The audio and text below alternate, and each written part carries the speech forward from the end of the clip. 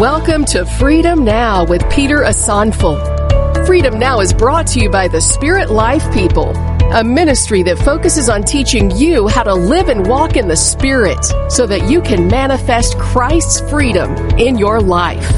It is our prayer that you shall be transformed as you receive the word from the Lord today. And now, here's your host, Peter Asonful. Brethren, I declare to you the what? The gospel. The gospel. Which I preached to you, which also you received, and in which you stand. So the gospel that you receive is what makes you to stand. The good news that you receive is what makes you to stand. Until you receive that good news, you cannot stand. Amen. And it said, by which also you are saved, if you hold fast to that word which I preached to you, unless you believed in vain. For I delivered to you first of all, say first of all, that which I also received. Now this is what he delivered. That Christ died for our sins. Say Christ died for our sins, according to the scriptures. And that he was buried. And that he rose again the third day, according to the scriptures. And that he was seen by Cephas, then by the 12. After that, he was seen by over 500 brethren at once, of whom the greater part remain to the present, by some have fallen asleep. After that, he was seen by James, then by all the apostles. Then last of all, he was seen by me also, as one born out of due time. But I am the least of the apostles, who am not worthy to be called an apostle, because I persecuted the church of God. But by the grace of God, I am what I am, and his grace toward me was not in vain. But I labored more abundantly than they all. Yet not I, but the grace of God which was with me. Therefore, whether it was I or they, so we preach, and so you believe. Amen. So 3 things constitute the gospel. When we are talking about the gospel of Jesus Christ, when we are talking about the full gospel, there are 3 main things that you must take note of. What makes what Jesus did for us a good news? Why are you sitting here celebrating him, celebrating what he did? These 3 things, without these 3 occasions or events, then there's no good news. Then there's nothing for any man to celebrate about. But because Jesus did these 3 things, we have so much to celebrate about. Paul talked about 3 things here. The very first one, he said in the verse 3, that Christ died for our sins. Say, Christ died for our sins. Are you here with me? Say, Christ died for our sins. The reason it is good news is because Jesus died for my sins. Say, Jesus died for my sins. No, come on, are you here? Say, Jesus died for my sins. Then he went on to say that, and that he was buried. Say, he was buried. And the third thing that you must take note of is that he rose again. Now, until you put these 3 together, there's no good news. Until you have the death, the burial, and the resurrection of Jesus Christ, there is no full gospel.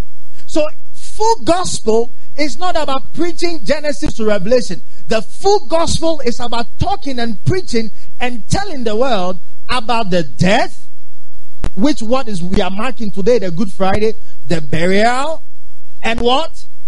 And what? And what? The resurrection. Now, without the resurrection, and in fact the resurrection is so critical because it's a resurrection out of which you and I, we came out from. The church came out of the resurrection.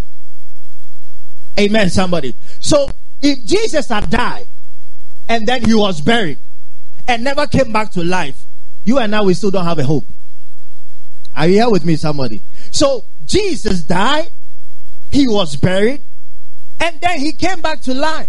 So that by believing in his resurrection, that he has come back to life, you and I, we have hope. And this is the good news. Praise the Lord, somebody.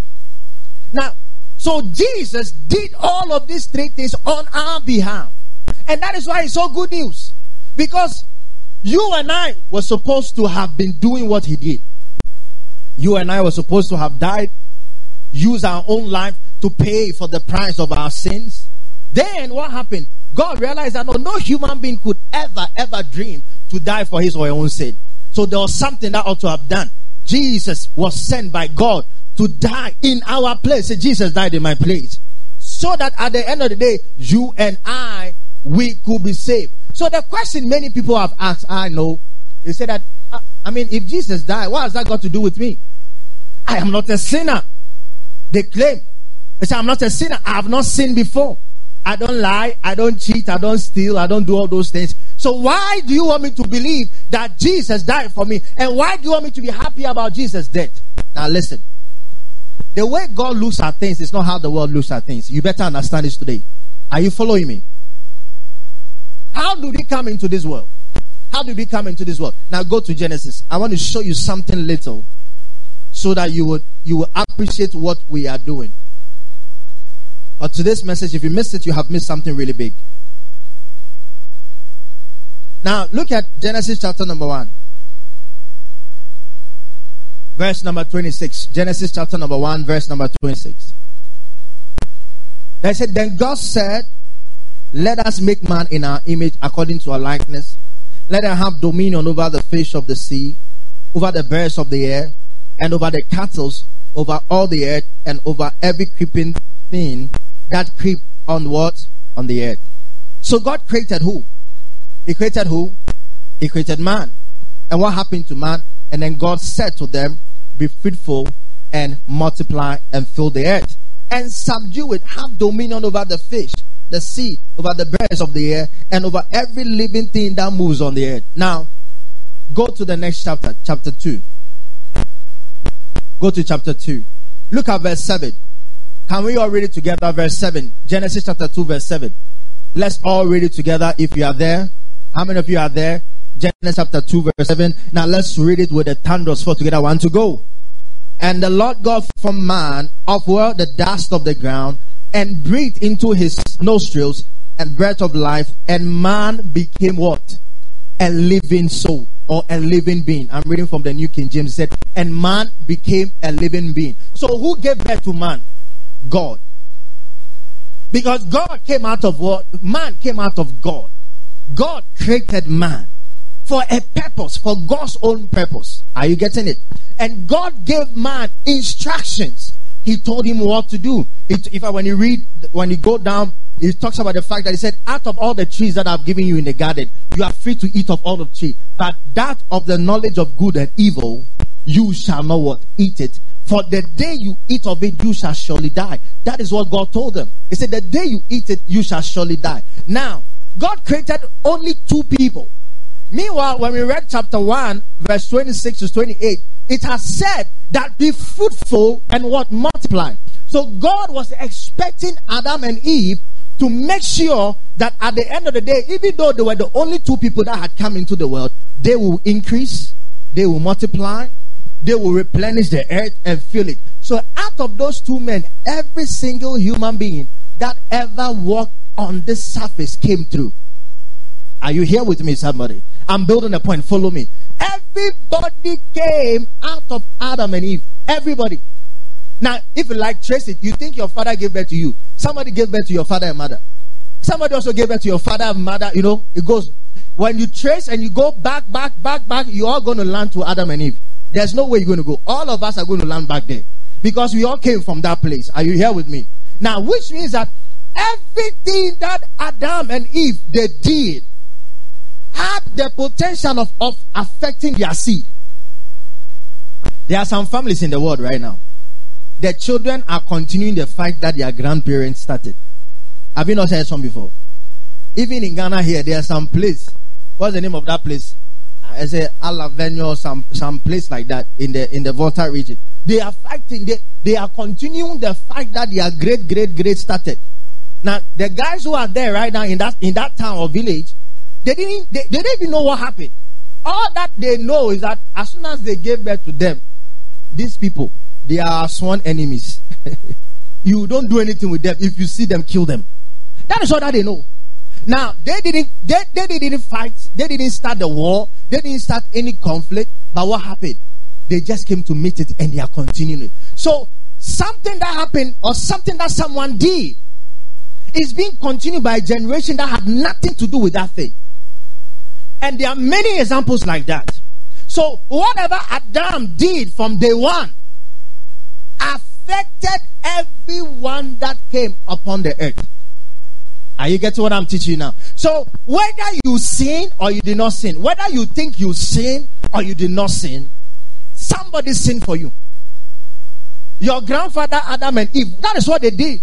God told them, don't eat of this plant. The very day you eat of it, you shall die. And yes, they did it and they ate it. That is why sin entered the world. Are you getting it? So don't just look at yourself and say, wow, I didn't do anything. God, what have I done? I have never stolen before. I have never lied. So I have not sinned. That's not how God deals with us. Who is your origin? Your origin was your great-grand Adam and Eve. And what they did affected everyone. Now, meaning that everyone who now came into the world was full of sin. Satan came into the world. The authority that God gave Adam and his wife Eve, he now handed over to Satan, and Satan now became the master of the human race, and he influenced them to do evil. Sin is the reason there's sickness and disease in the world. Sin is the reason there's murder. Sin is the reason there's all of the wicked things that are going on in the world, because someone decided not to listen to God and he went his own way. He listened to the voice of the enemy, and the enemy got every single authority that God had given to man. So that is why when you read Romans chapter 3, go to Romans chapter number 3.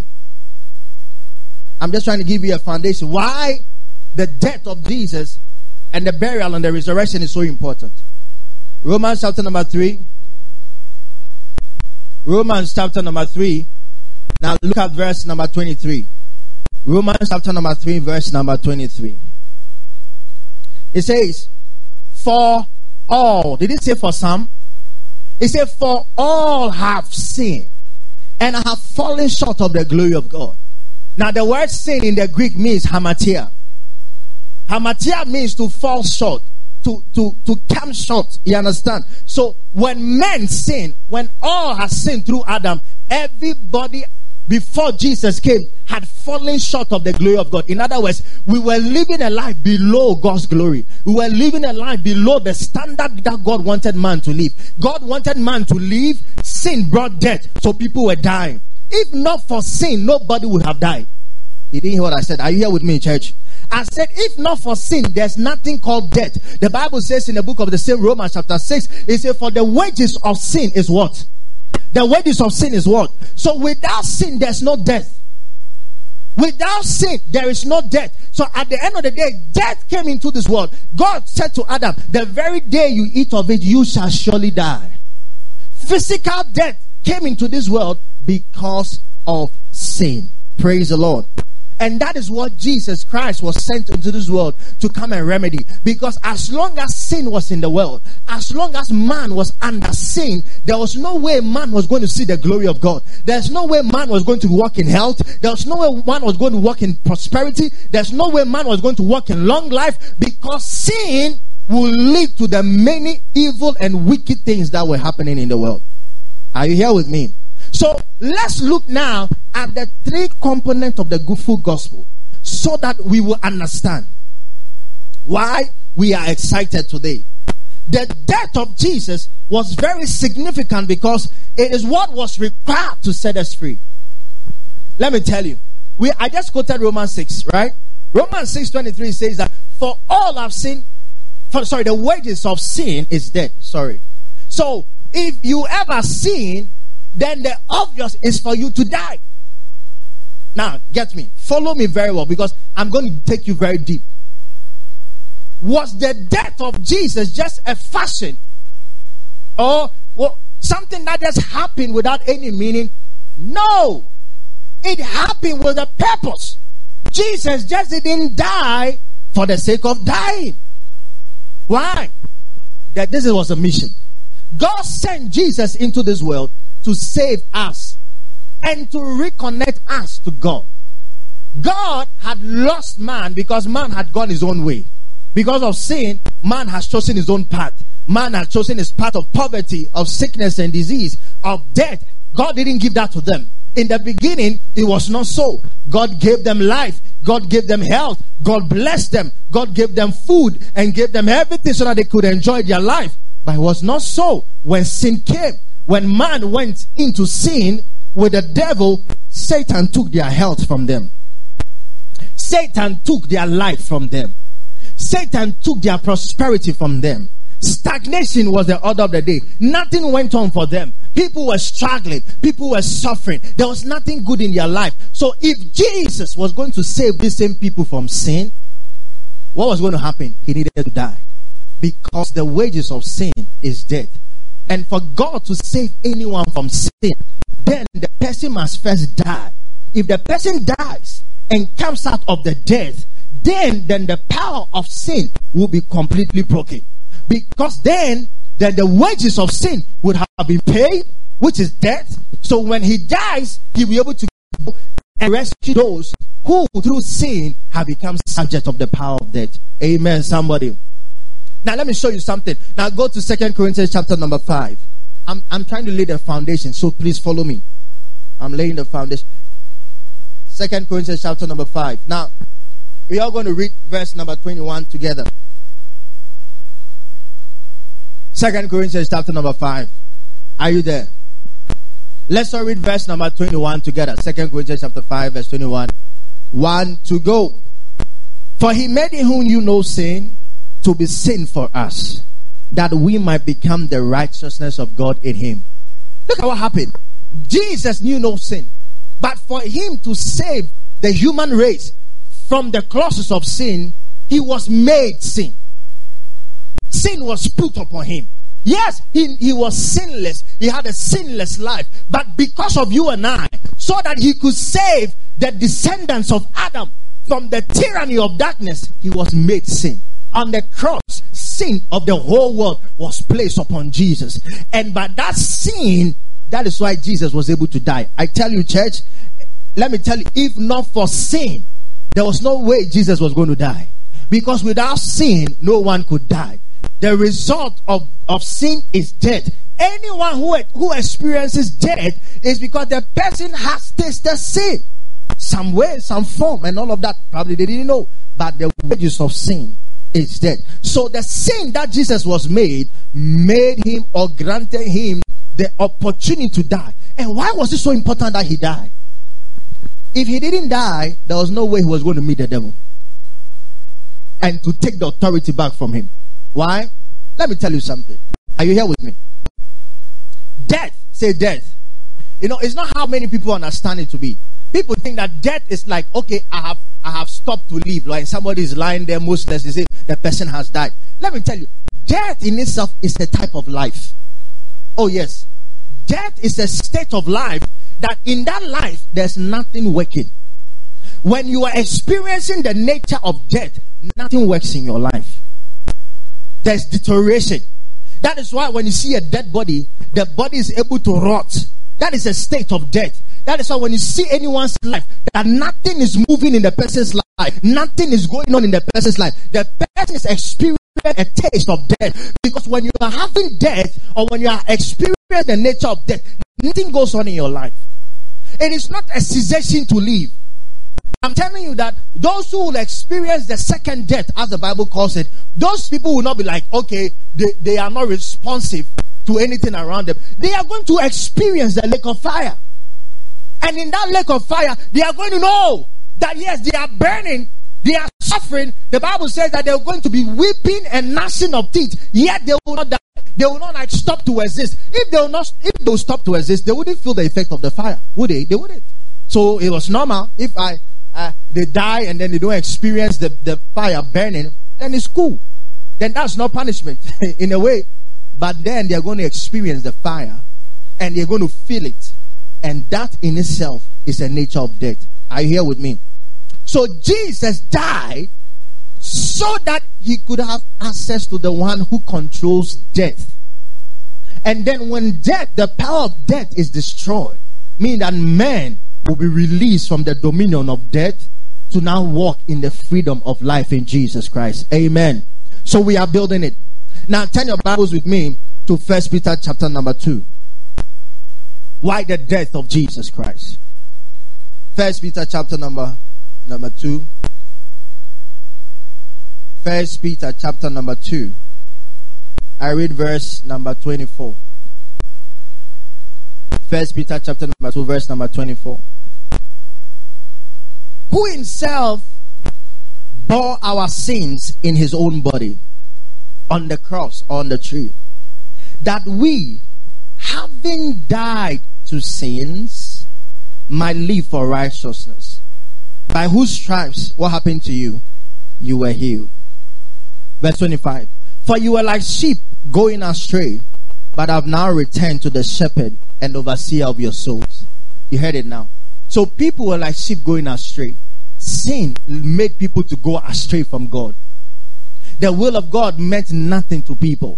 After sin came, murder came. Remember the story of Cain and Abel. As soon as sin came into this world, Cain murdered his brother Abel.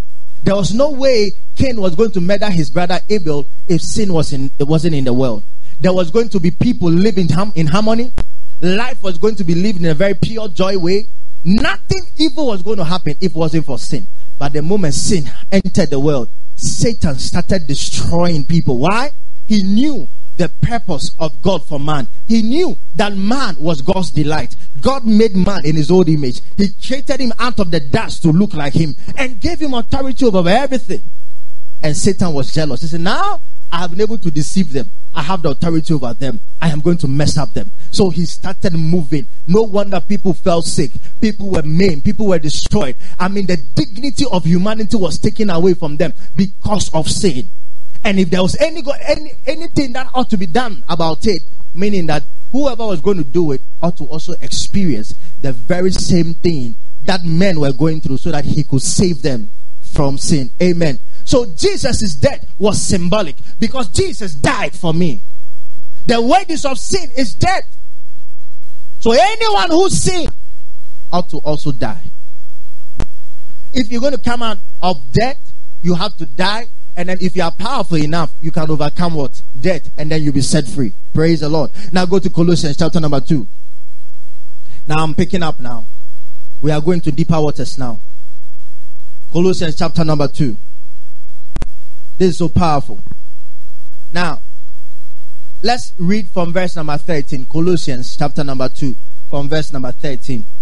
It says, and you, being dead in your trespasses. What happened to you? You were dead in your trespasses. The word trespasses means sin.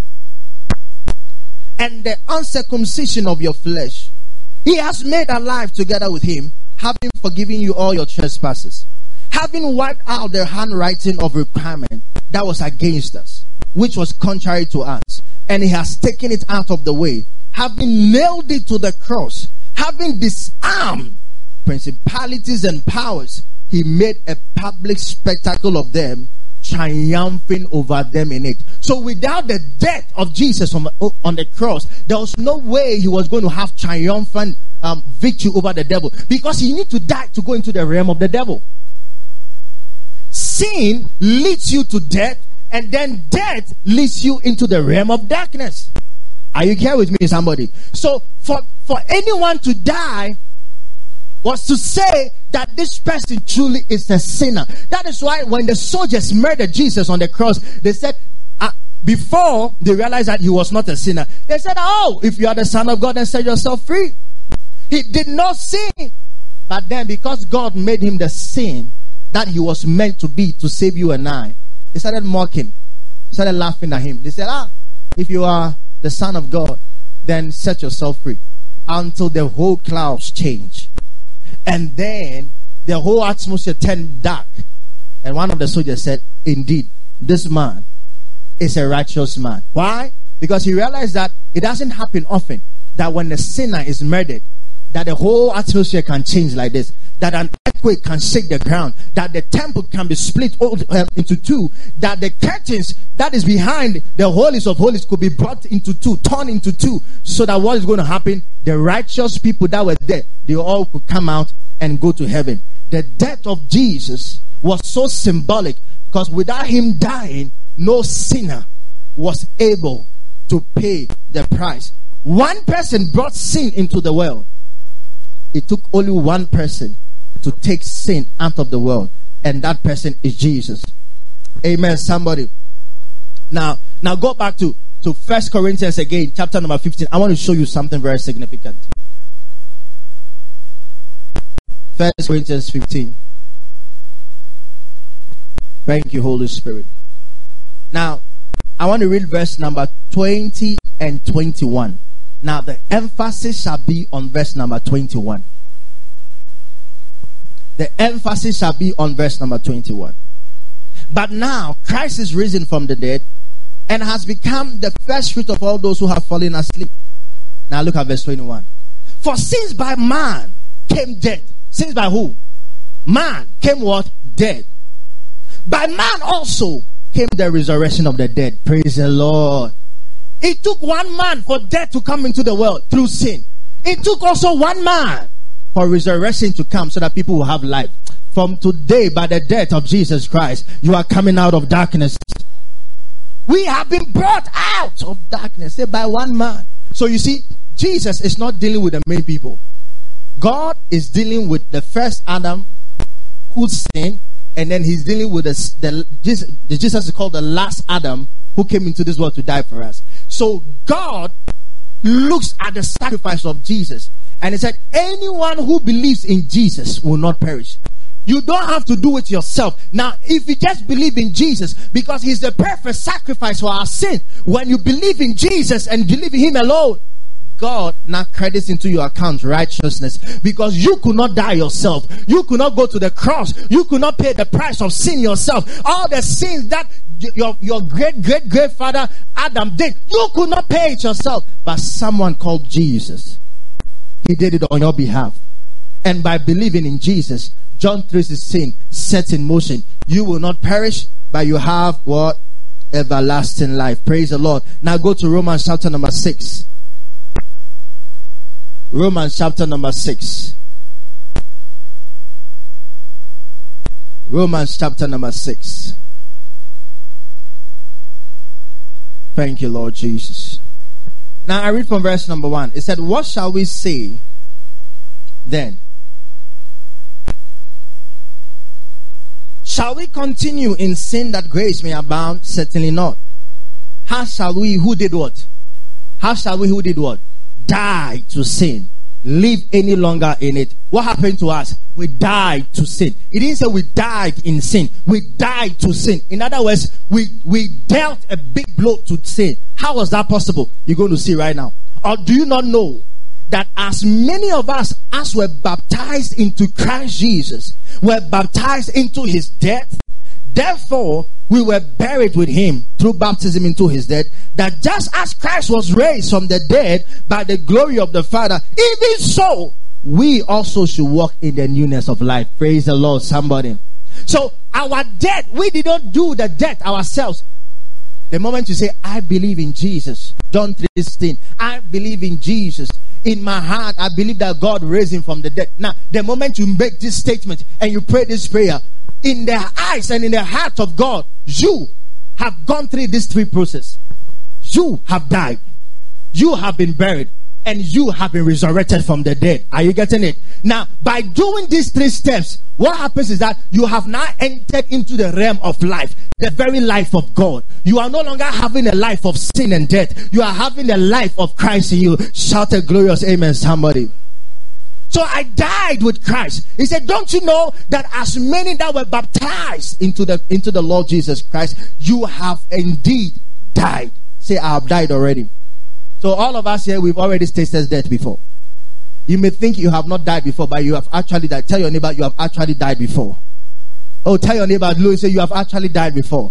You died in Christ, and Jesus came back to life on your behalf. Amen. So the death is so significant. Because without the death, there's no payment of sin. Now, I love this. Let me say this. You realize that God did not cut corners. Now, some of you might be thinking, and I've heard some atheists ask the question before. He said, if God was so loving as you claim him to be, If God was so sovereign as you claim him to be, why didn't he just sit in heaven and declare everybody righteous? Why was Jesus supposed to have come and died? You know, let me tell you something. Can I tell you something? Follow what I'm teaching you very well. The first man was never a spiritual person. In fact, let me tell you the truth. Let me tell you something very powerful. Do you know why God can never forgive Satan of what he did? Do you know why? Can I tell you why? I've heard some people ask me, so if God forgives sins, why can't he forgive Satan? He can't forgive Satan, and Satan cannot have access to his forgiveness because he's a spiritual being. In the realm of the spirit, what you are is perpetual, is forever. Satan rejected the light that God made him. In fact, Lucifer, the word Lucifer means brightness. Means brightness. Satan had evil in his heart. He didn't want the brightness of God again. He said, no, I want to ascend above God. I want to sit in the very seat of God. He rejected who he was. And in the realm of the spirit, whatever you are forever. That is why anyone who received Jesus and received the life of Jesus, their life is not what? It's not like 100 years life, 200 years life. It's what? It's eternal life. Because that very life you have received from God is spiritual life. It's not a flesh and blood life. It's spiritual. And I'm telling you that anything you are in the spirit is perpetual. It's forever. So Satan, by rejecting what God had made him, had assumed a nature that had made him forever. Forever, oh Lord, there's no way that Satan could receive the forgiveness of sin, because in the spirit, who you are is forever. And the reason you and I, we were able to receive forgiveness of sin, the reason Jesus had to go to the cross to die, was because man was made a natural person. So you realize that in the creation of man this time, God did not create man a spiritual being. He made him a flesh and blood. So that if he messes up like how the spiritual being Lucifer did, he could easily correct it. Because if he had made Adam and Eve spiritual beings, like that sin that Adam did, you and I too would have been finished forever. Are you getting the reality now? So, if Adam and Eve were natural people, when you read the same 1 Corinthians chapter 15, you're going to realize that there are types of bodies. There's a spiritual body and there's a natural body. And the Bible says the spiritual did not come first. The natural came first. When we go back home, when the rapture has come for us to go home, the body we're going to have now will be a spiritual body. The same body that Jesus is having in glory right now. Jesus now is having a spiritual body, and that body that Jesus is having is forever. It's perpetual. Are you getting it? This is the physical body. Yes, at the right time it shall be changed to become a spiritual body. So if Jesus was going to save the natural man from the power of sin, what do you think was supposed to have happened? He was supposed to have become a natural man, because God is not natural. The Bible says, John chapter 4, God is spirit. Man was not spirit.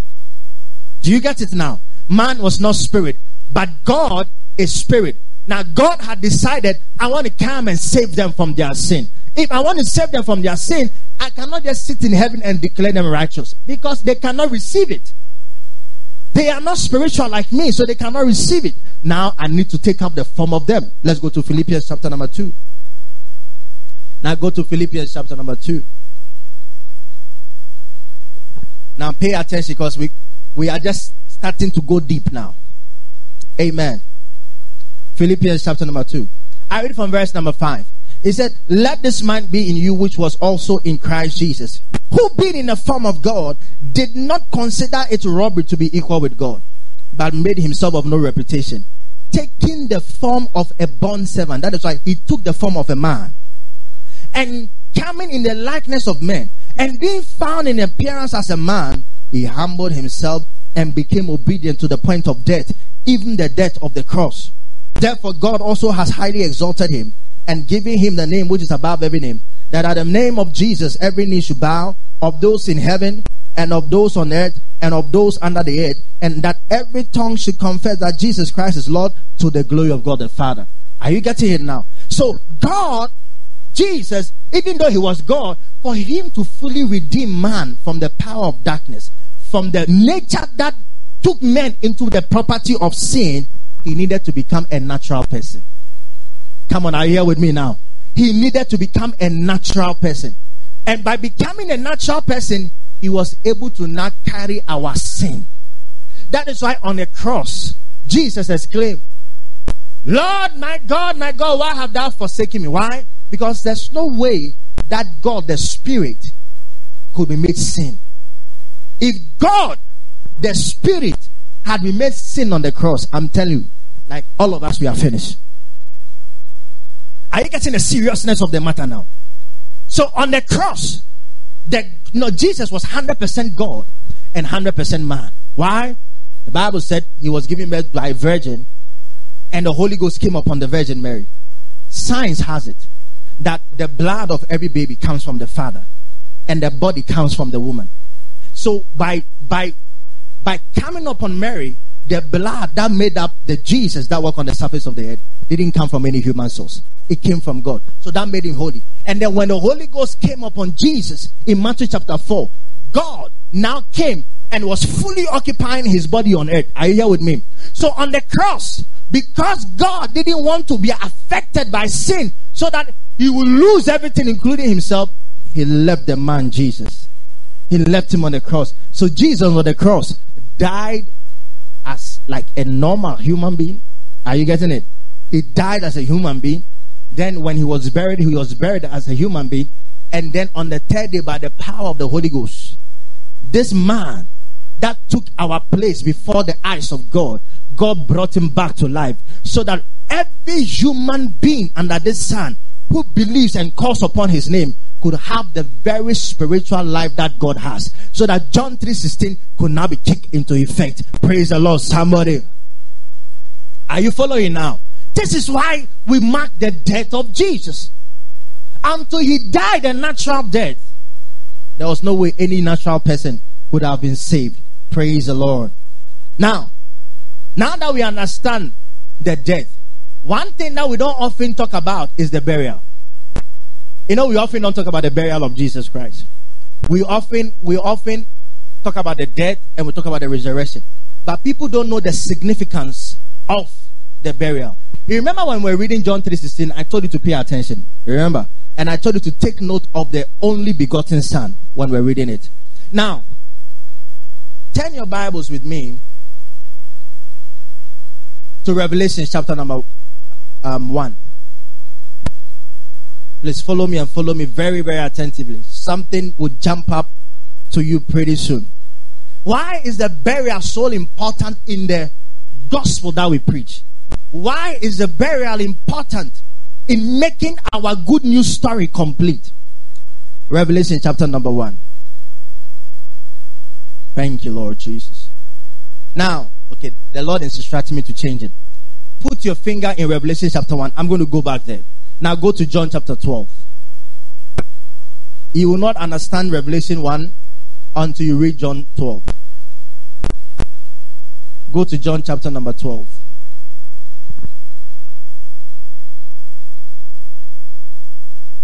Are you there? We are reading John 12:24.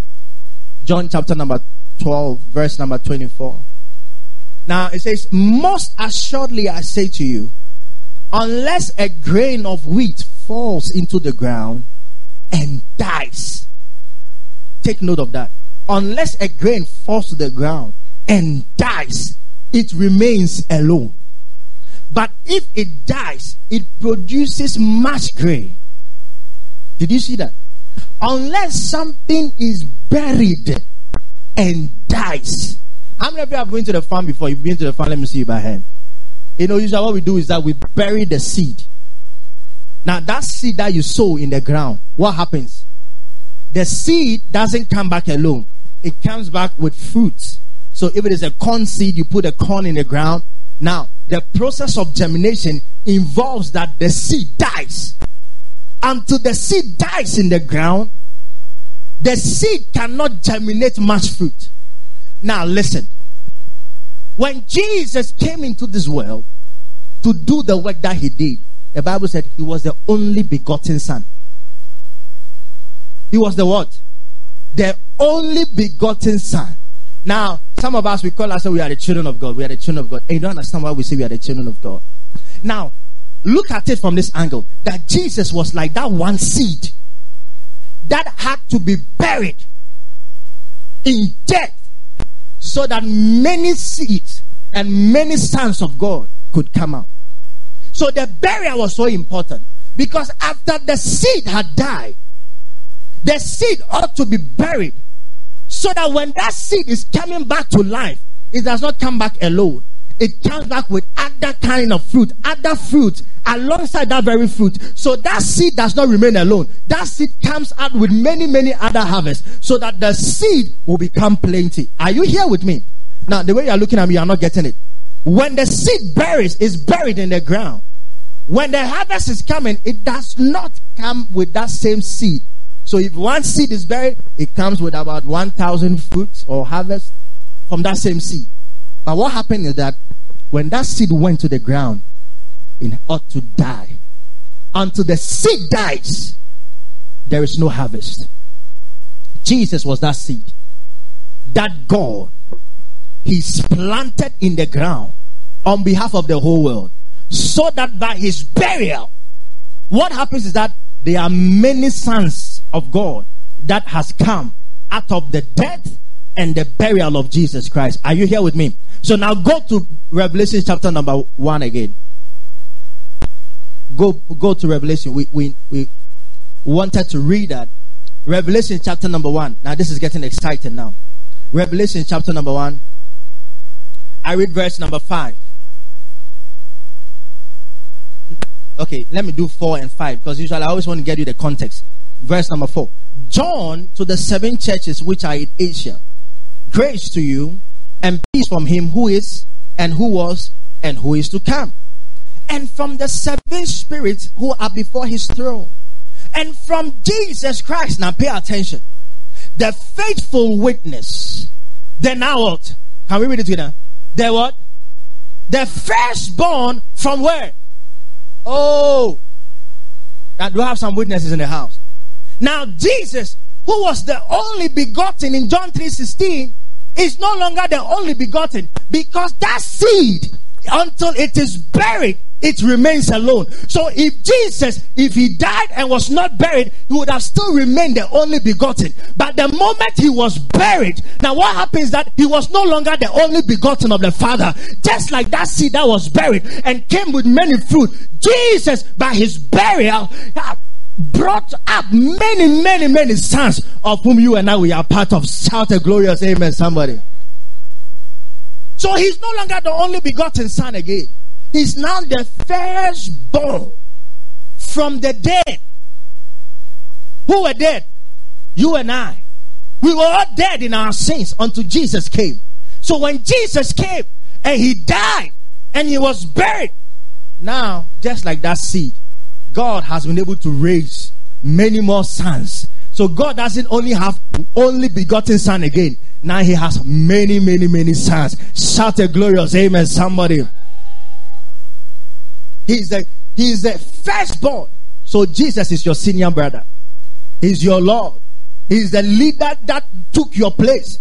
It's like, like you have a senior brother and then you have some friends who used to bully you. And then your senior brother came and gave it to the guys who have been bullying you and say, hey, let's go.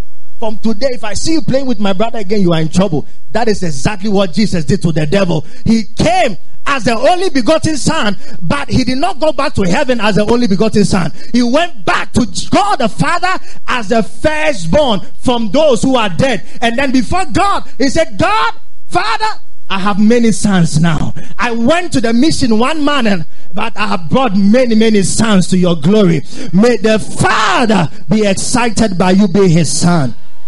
Amen, somebody. So Jesus died. So His burial was so important as well as His death. Colossians chapter number 1. Look at Colossians chapter number 1. It's so powerful. We are moving into deeper waters. Colossians chapter number 1. Look at verse number 18.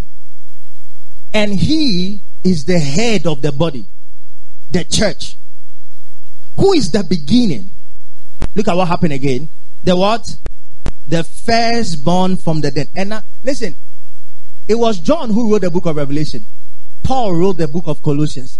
And they are both speaking the same thing. That Jesus is the firstborn from those who are dead.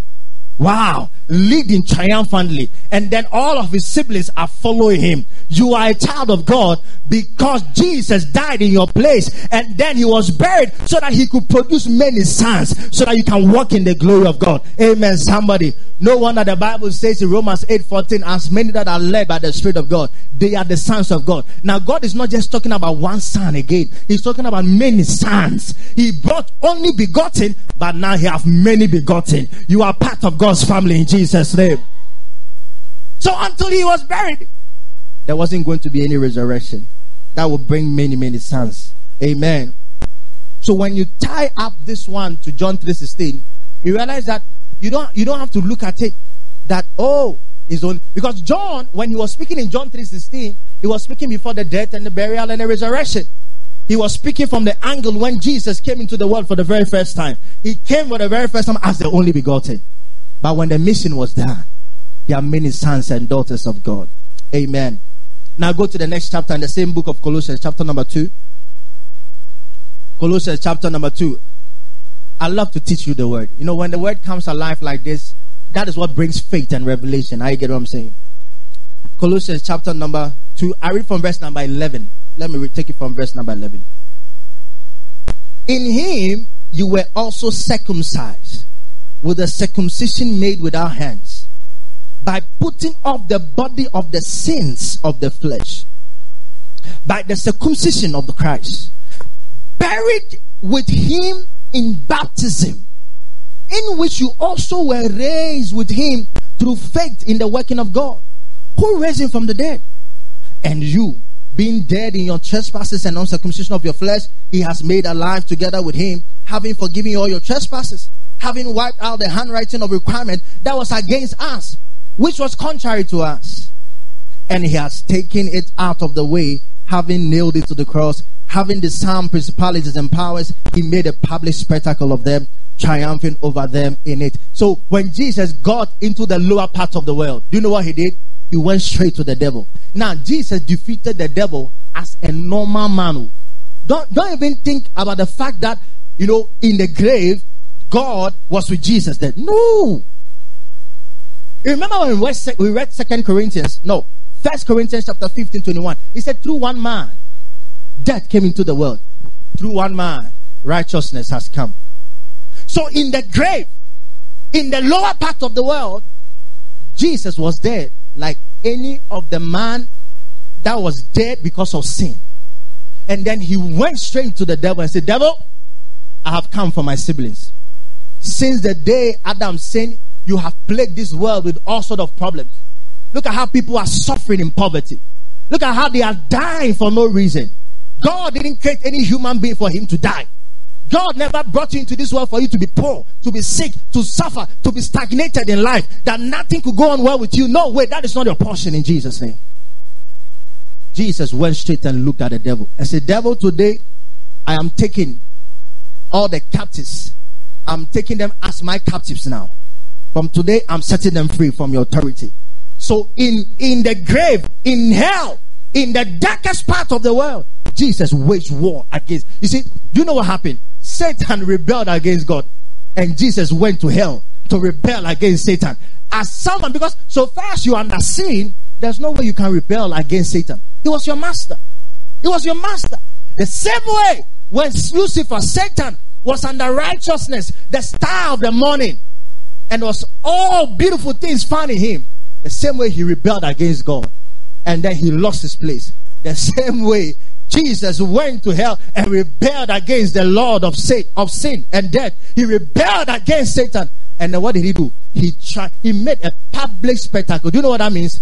In other words, before those who were captives under Satan, Jesus held the nose and the ears of Satan and said, is this your champion? Your champion is no longer a champion. I've defeated him. Come on, those who believe in me, let's get out of this place. And Jesus led all the captives away because he triumphed over the devil through the cross. Amen. Whatever has held you down today, it leaves your life in Jesus' name. You didn't say good. I said whatever has held you down, by the triumphant work of Jesus, it is leaving you right now in Jesus' name. Maybe you didn't know. Ignorance is one of the reasons many believers are who they are. It's not because Jesus has not saved them. It's because they don't know. They don't know that Jesus has set them free. He triumphed over the devil so that they can be set free. From today, whatever has delayed your progress, you are being released to enjoy your progress in the name of Jesus. Say, I've been set free. So, the burial is important. Without the burial, there are not many sons. Now we have many sons. Now you can shout, Abba, Father. You can call God your Father. Because it's not only Jesus who calls God his Father. You remember what he said when he was leaving? He told the disciples, I am going to my God and your God, and to my Father and your Father. Wow. He didn't say, first when Jesus was speaking to them, he said, my Father, my Father. Now, he said, no, he's not only my Father again. He's all of us our Father. I'm going to our God and I'm going to our Father. May the Father be revealed to you in Jesus' name. I love calling God Father a lot because, you see, by calling him Father, it brings a revelation that you will not get when you... No, you should see him as God, no problem. But calling him Father, Jesus most of the time called him Father. By calling him Father, you are claiming that he's the source of your life. Father means source. So by saying God is my Father, you see, when he was even teaching them how to pray, the Lord's Prayer, in Matthew chapter 6, they say when you pray, pray like this. Our what? Our Father. He didn't say our God. They just say our Father. Because the moment you say our Father, who art in heaven, the moment you say those words, you have put God in a fatherhood corner. That he has no option than come and take care of you as a father. Are you getting it now? Many people had known God to be just God, an object of worship. But they didn't know that God was beyond an object of worship. God is a father who demands relationship. God is a God of relationship. And until you see him as your father, you cannot have that kind of relationship that a father and a child have. But from today, may you enjoy the benefit of your father. Amen. Now, the three aspects of our gospel, and usually we celebrate it on the third day, is the resurrection. Someone is coming to teach on Sunday, so I don't know the line that the Holy Spirit will take him. The resurrection. Say the resurrection. Oh, say the resurrection.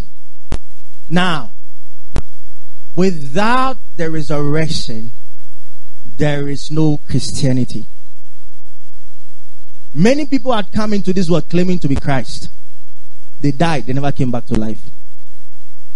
Many people had come into this world claiming that they were sent by God. They died. We know their burial site. Their bones, some of them, they gathered their bones. Is it Buddha? Is it, which are all the religions they call themselves? All of them say they know God. It's not about knowing God. I've asked this question before. There's only one entrance to a house. If you go into the house via any other way, who are you called? You're a thief. Are you here with me? And Jesus claimed, I am the way, I'm the truth, I'm the life. No one, say no one. No one gets to the Father except through me. None of those other people who claim they are religious, whatever, could say that. None. Is it Muhammad? Is it Buddha? Is it Chantua? No. Name all the religions. There are about thousands of religions in the world. I think over 4,000 religions. Name one of them who their leader, their founder was bold enough to say, I am the way to God. But Jesus was bold and said it. He said, I'm the way to the Father. Nobody could go to God except through me. Without a resurrection, let me tell you, Christianity does not exist. Because they too, they died. Whatever. You know them. All the other founders of the other religion, they too, they died. They too, they were buried. But none of them came back to life. Are you getting it now? So it's not about the death per se. It's not about the burial per se. It's about the resurrection. Are you here? That is why in our anchor scripture for this convention, in 1 Corinthians 15, he said, if the dead does not come back to life, then our faith is empty. If the dead does not come back to life, then our faith to him. Sit upright. At the end of the day, if Jesus did not come back to life, I'm telling you, then there's nothing called Christianity. So the resurrection is where the power is. If anybody's sin was going to be written off, and that person ought to first die, buried, and that person ought to come back to life. So what happened? By the power of God on the third day, God raised Jesus back to life. So that by resurrecting him to life, he confirms that indeed someone has paid the penalty and the sins of the whole world. Amen. Now go to John chapter number 11. John chapter number 11. Matose Cabranda. John chapter number 11, verse number 25. Jesus said to her, I am the resurrection and the life. Could you imagine? Do you ever hear anyone else say, I am the resurrection? No one was able to say, I am the resurrection. Most of them, they'll say, I am a prophet of God. I am sent by God. I came from God. Now, you can come from God. But Jesus took the level to another height. Say, I am the resurrection and the life. Now, if you can be the resurrection, now tell me. It was only him who said it. I am the resurrection and the life. He who believes in me, though he may die, he shall live. And whoever lives and believes in me shall never die. Do you believe this?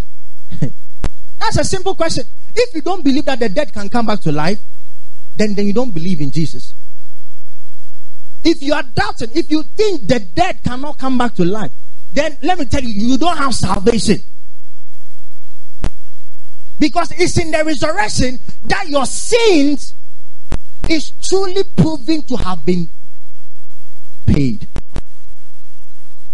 The wages of sin is death, right? Okay. Now, if you die, you have paid the sin. Does it end there? God doesn't want you to just pay the sin. God wants you to be reconnected to him. He gave you life, and then you lost it through sin. If you have paid the ultimate price, then come back home. If you are not ready to come back home, then you have not even paid it. Because the goal is not just for you to die. The goal was not for Jesus to just die on the cross and be buried. The goal was for him to reconcile the world to him. He wanted the world back. He wanted his people back. He wanted human beings back. He wanted us back. He couldn't have allowed us to die and be buried and not coming back home. And the resurrection was what was going to bring us back home. And by the power of God, by the glory of God, Jesus was brought back, so that by coming back, we were reconciled with the Father. Amen, somebody. Luke 24. Luke 24. Luke 24. I read verse number 6.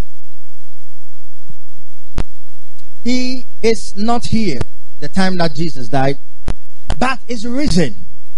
Remember how he spoke to you when he was still in Galilee, saying, the Son of Man must be delivered into the hands of sinful men and be crucified, and the third day rise again. Without a resurrection, the gospel is not complete. Yes, it is good news that Jesus died on our behalf. It is good news that he was buried on our behalf. But it is much better news that he was brought back to life. And by coming back to life, now you can live without the power of death hanging over your neck. You can live without going and living a life. See, that is why in Christ we have been set free. Do you get it now? Because nobody dies and ever comes back to life by the power of God. Before Jesus came. Now we have somebody who died. And by the dead, God brought him back and said, okay, now anyone who believes in this resurrection, the problems that are associated with sin and death, you are no more part of it. Today I declare over your life, any mark of sin and death in your life, any kind of story written by sin and death, today it is blotted away by the resurrection of the Father. In the name of Jesus, by the resurrection of Jesus, you walk free from the authority of sin and death. In Jesus' name. Romans 8, it says, there's therefore now no condemnation to those who are in Christ Jesus, who walk not according to the flesh, but according to the Spirit. No condemnation for you. Why? Because at the end of the day, what happens is that you have been set free. Amen. Say, I've been set free. 1 Peter chapter number 1. 1 Peter. You know, when people are celebrating Easter and they don't know why they are celebrating, it's not just to go to mass and then be kind. No. There's something powerful that you need to understand. And I believe that from today, you're going to walk in that newness of revelation in Jesus' name. 1 Peter chapter number 1, I read verse number 3. It said, "Blessed be the God and Father of our Lord Jesus Christ, who according to his abundant mercy has begotten us." Has what? I thought he was only begotten. Now he has begotten us. He has given birth to us again to a living hope. Through what? Through what? The resurrection of Jesus Christ from the dead. Shout a glorious amen. So until Jesus resurrected from the dead, God did not have many sons. So the resurrection brought us the sonship status. Are you here with me? I told you that he died. Yes, he died for everybody. He was buried. Every seed ought to be buried and die in the ground so that it could produce more. Now, when God brought Jesus from the dead, he has begotten us. He now has many sons. May the resurrection be your mark forever in Jesus' name. The resurrection is so powerful. The resurrection is what marks our true identity in God. Anybody who walks in the knowledge of the resurrection, you know that Satan has no power over you. Are you getting it now? Because sin produces death. Anyone who dies is buried. Now, you have died, you have been buried, and you have been resurrected. Are you not superior than death? Are you not superior than sin? Because now you are not walking in death. You are not walking in burial. You are walking in the resurrection. That is why Christianity is a life, a product out of the resurrection of Jesus Christ. When Jesus came out of the grave triumphantly, he said, "Now anyone who believes in me, that I have come out from the grave and I'm alive forevermore, you now have this life that I have.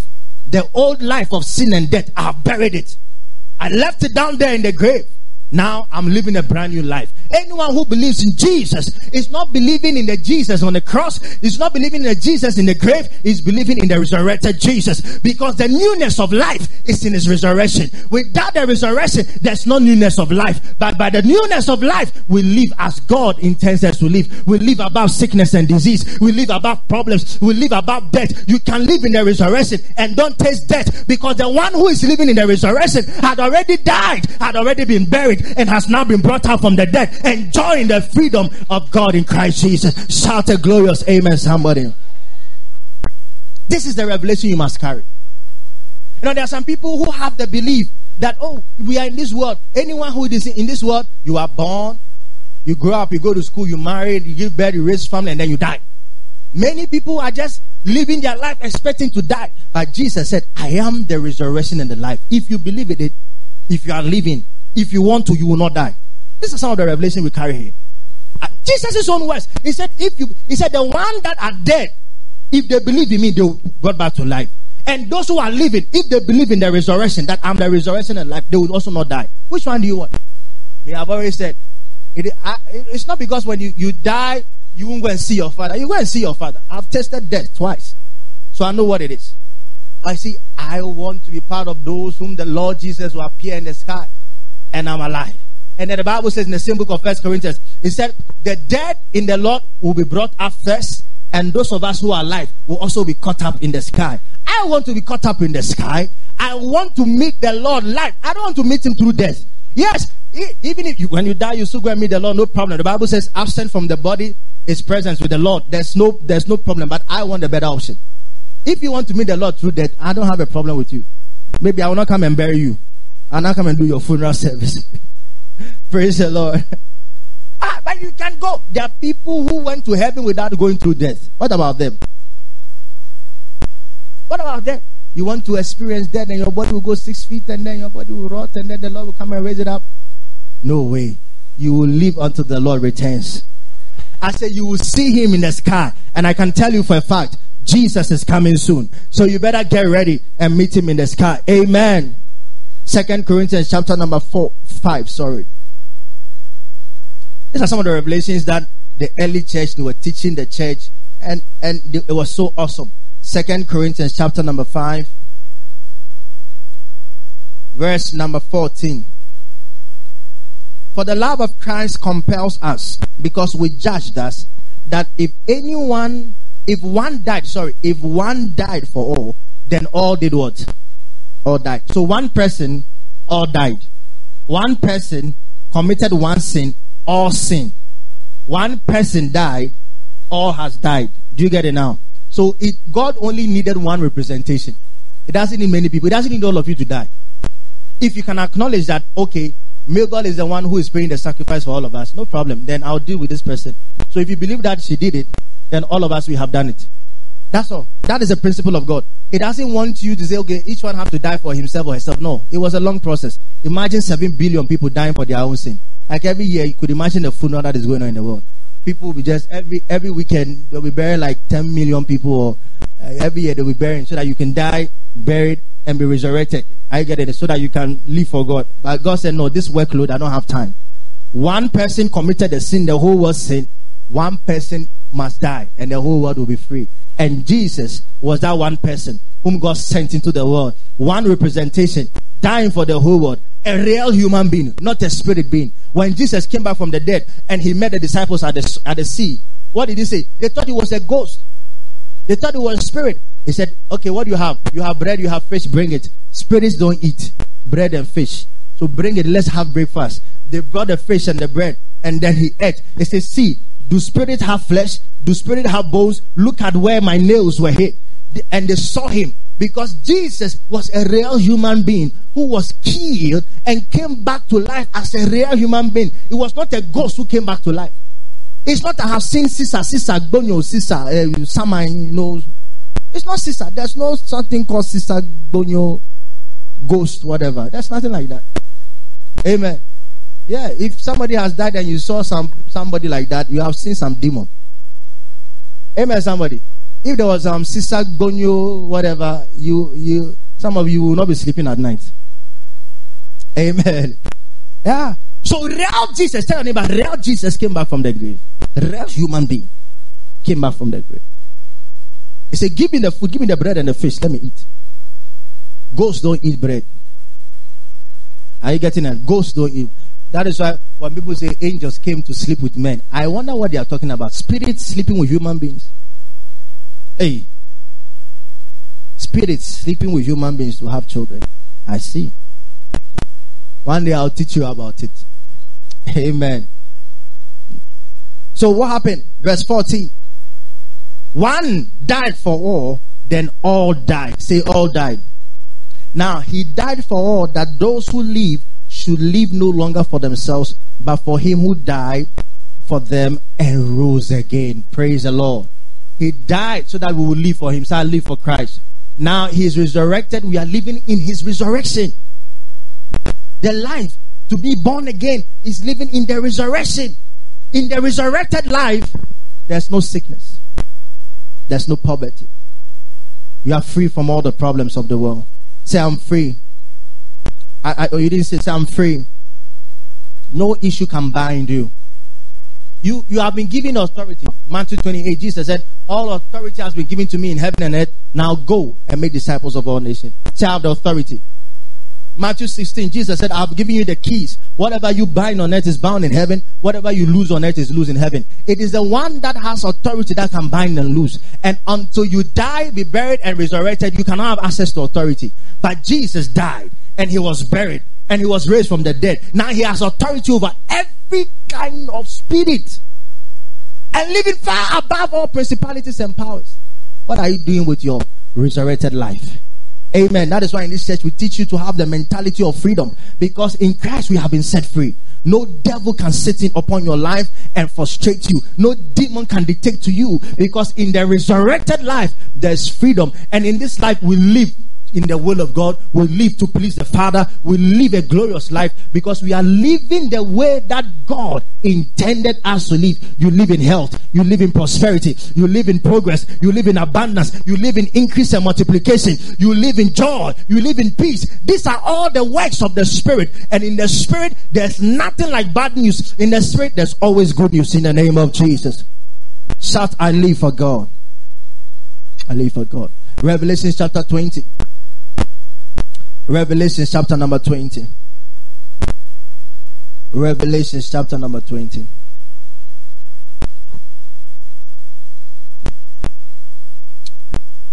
Now, I want to read from verse number 4.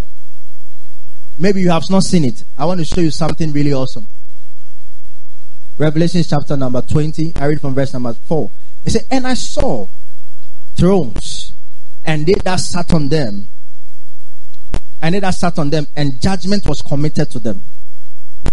Then I saw the souls of those who had been beheaded for their witness to Jesus and for the word of God, who had not worshipped the beast or his image, and had not received his mark on their foreheads or on their hands. Or on their way. Their hands. On their hands. On their hands. You know something is going on in the world, being given on their hands. I'll talk about it. On their hands. Amen. And they lived and reigned with Christ for 1,000 years. But the rest of the dead did not live again until the 1,000 years were finished. This is the first resurrection. Blessed and holy is he who is part of the first resurrection.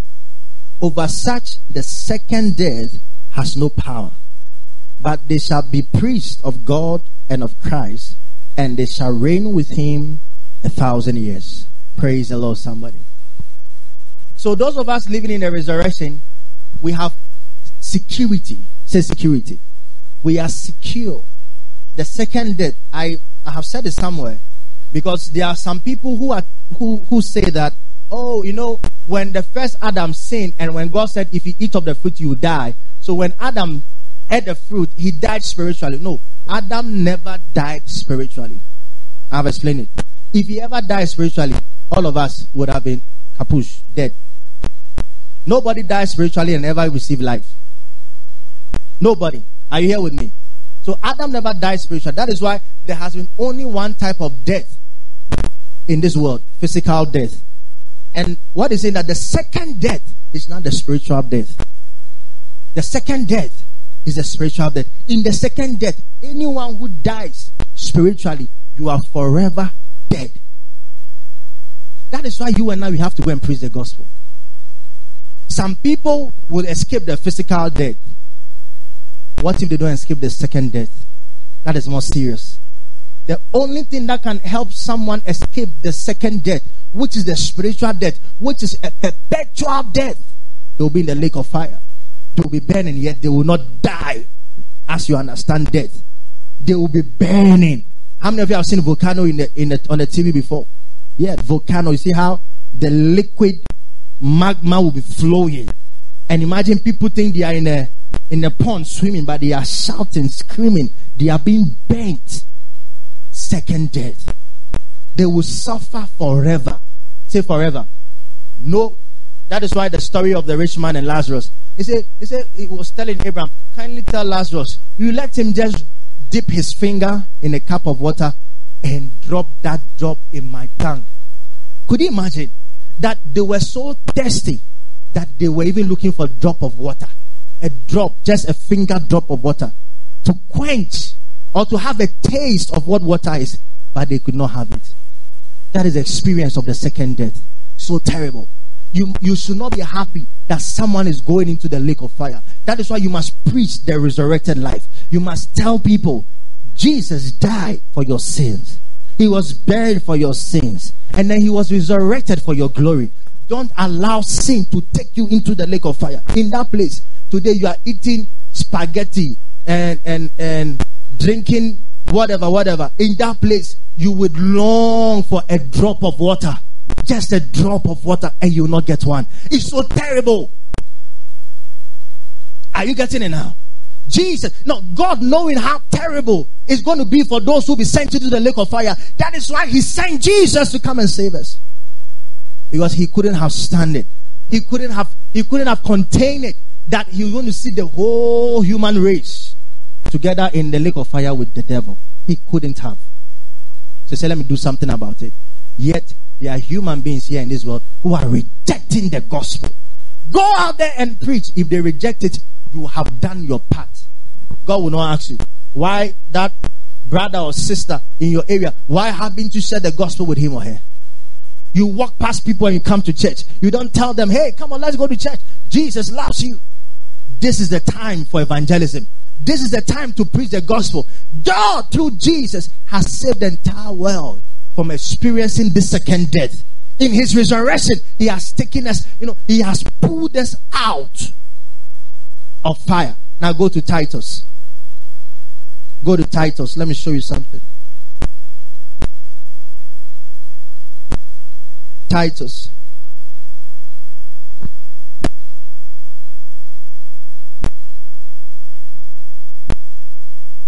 Are you in Titus?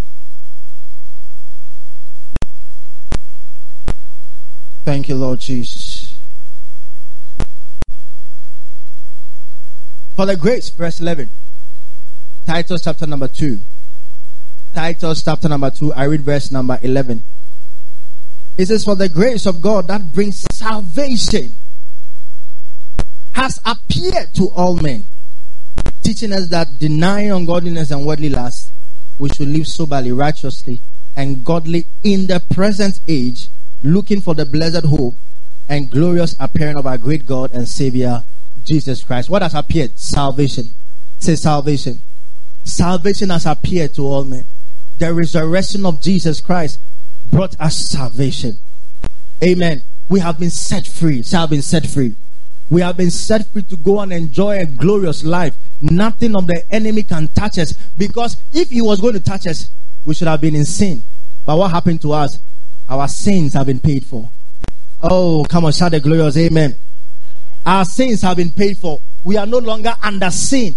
We are no longer under the shadows of death. Why? Because we are no longer under the authority of the enemy. When we read, the book of 2 Corinthians 5:21, it said Jesus was made sin so that you and I will become the righteousness of God. We are the very right thing before God. We are those who do the right things that God subscribes to. Not the right things in our own eyes, but the right things that God subscribes to. The things that bring good pleasure to God. Those are the things that we do. We have been saved from the evil and the wicked things of this world, and we have been brought into righteousness with God. In us, when God looks at you, he said, I am pleased. Because when God looks at you, he said, this is my beloved child. It's my beloved daughter. The same way he said about Jesus, he said, this is my beloved son in whom I'm well pleased. He will say the same things about you. Because you are walking in health. You are walking in prosperity. You are walking in life. You are walking above sin. Sin cannot have dominion over you. Because you have paid your price of sin and death in Jesus. And in Christ now, you are free from sin. In the name of Jesus. Shout, I'm free from sin. I'm free from sin. Now let's do last two verses, then we are out. Colossians 1:13. Colossians 1:13. Colossians, the book of Colossians, chapter number 1, verse 13. He said, he has delivered us from the power of what? Darkness. And conveyed, say convey. He has transported us into the kingdom of the Son of his love, in whom we have redemption through his blood, the forgiveness of sins. Praise the Lord. Are you here with me? What has happened to us? He has transported us. He has taken us from the domain of darkness and has taken us into where? This place where he, God, is. Everything that ever stood for sin, anything that stood for sin before Jesus Christ came, God has taken us from that domain and he has brought us into the place where you have your freedom. Shout, I have my freedom. So I have been, you are no longer under the power of darkness. Say, I'm no longer under the power of darkness. Sin, Romans 6:14, for sin shall not have dominion over you, because you have been taken away from sin, and then you have been brought under the power of God. Now I don't live in sin again, because Jesus paid my sins for me. Oh, I'm no longer dead, because Jesus died on my behalf. Now I've been brought back to life. I have the very life of God, the very spiritual life that makes God God. I am unique. I'm different in my life. When people look at me, they see the glory of God. They don't see the things that are in the world in me. They see the things that are of God in me. I live in Him. I move and I have my being, because I live in the resurrected life. No weapon formed against me shall prosper. In the resurrected life, everything that I do prospers, because in this life there's only multiplication, increase, prosperity, abundance. The things that bring stagnation have been taken away from me. I buried all of those things in the grave. When Jesus walked out triumphantly, I walked out triumphantly. I live in the glorious times. I live in the beautiful life. I live in abundance. I live in power. No weapon can work against me. You declare like this, and the devil will salute you and say, I know who you are. He said these things about, listen, the 7 sons of Sceva, the Sceva, they wanted to go and cast a demon. They said, Jesus, I know. Paul, I know. Who are you? Many people want to cast out demons, but they don't know who they are. The devil knows who know themselves. You didn't hear what I said? I said the devil, he knows those who know themselves. If you don't know yourself, the devil will tell you who you are. If you know yourself too, the devil will salute you, say, I know you, you're a child of God. May the devil recognize your power and authority in the name of Jesus. There are some people, the devil does not fear them. Come out! And the devil will be laughing. The demon will be laughing as well. What power do you have? Because you yourself, you don't know what you carry. But that name is above every other name. Say it's above every other name. It says at the mention of the name of Jesus. Why? It is that name. It's that name of that human being. Okay? That God man that went to the devil. You see, if somebody had beaten him before, when you hear the name of that person from afar, now you must show back. Have you been there before? When the person who beat you, when you see the person coming, your heart just jumps out of your heart. Your heart, it jumps out from your heart. Your heart, it will jump. Say, no, this guy, if he gets me, he will beat me again. That is what Jesus does to the devil. Every time the devil hears the name of Jesus, he jumps. Say, it is this guy who came to whip me in my territory. May you continue to enforce the victory of God over your life. In the name of Jesus. Yeah.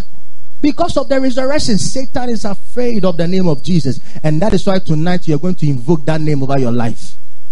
Anything that, you see, the devil takes advantage of your ignorance. He knows that you don't know that he's the one behind it. He thinks he's not. You must know. The Bible says we are not ignorant about the devices of the devil. Whatever Satan is doing in your body, maybe through some pain or sickness today, it will leave you by the resurrection power.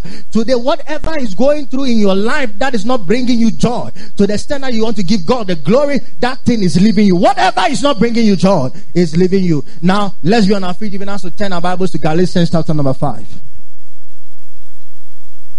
Galatians chapter number 5. Galatians chapter number 5. And we are all going to read verse number 1 and 2 together.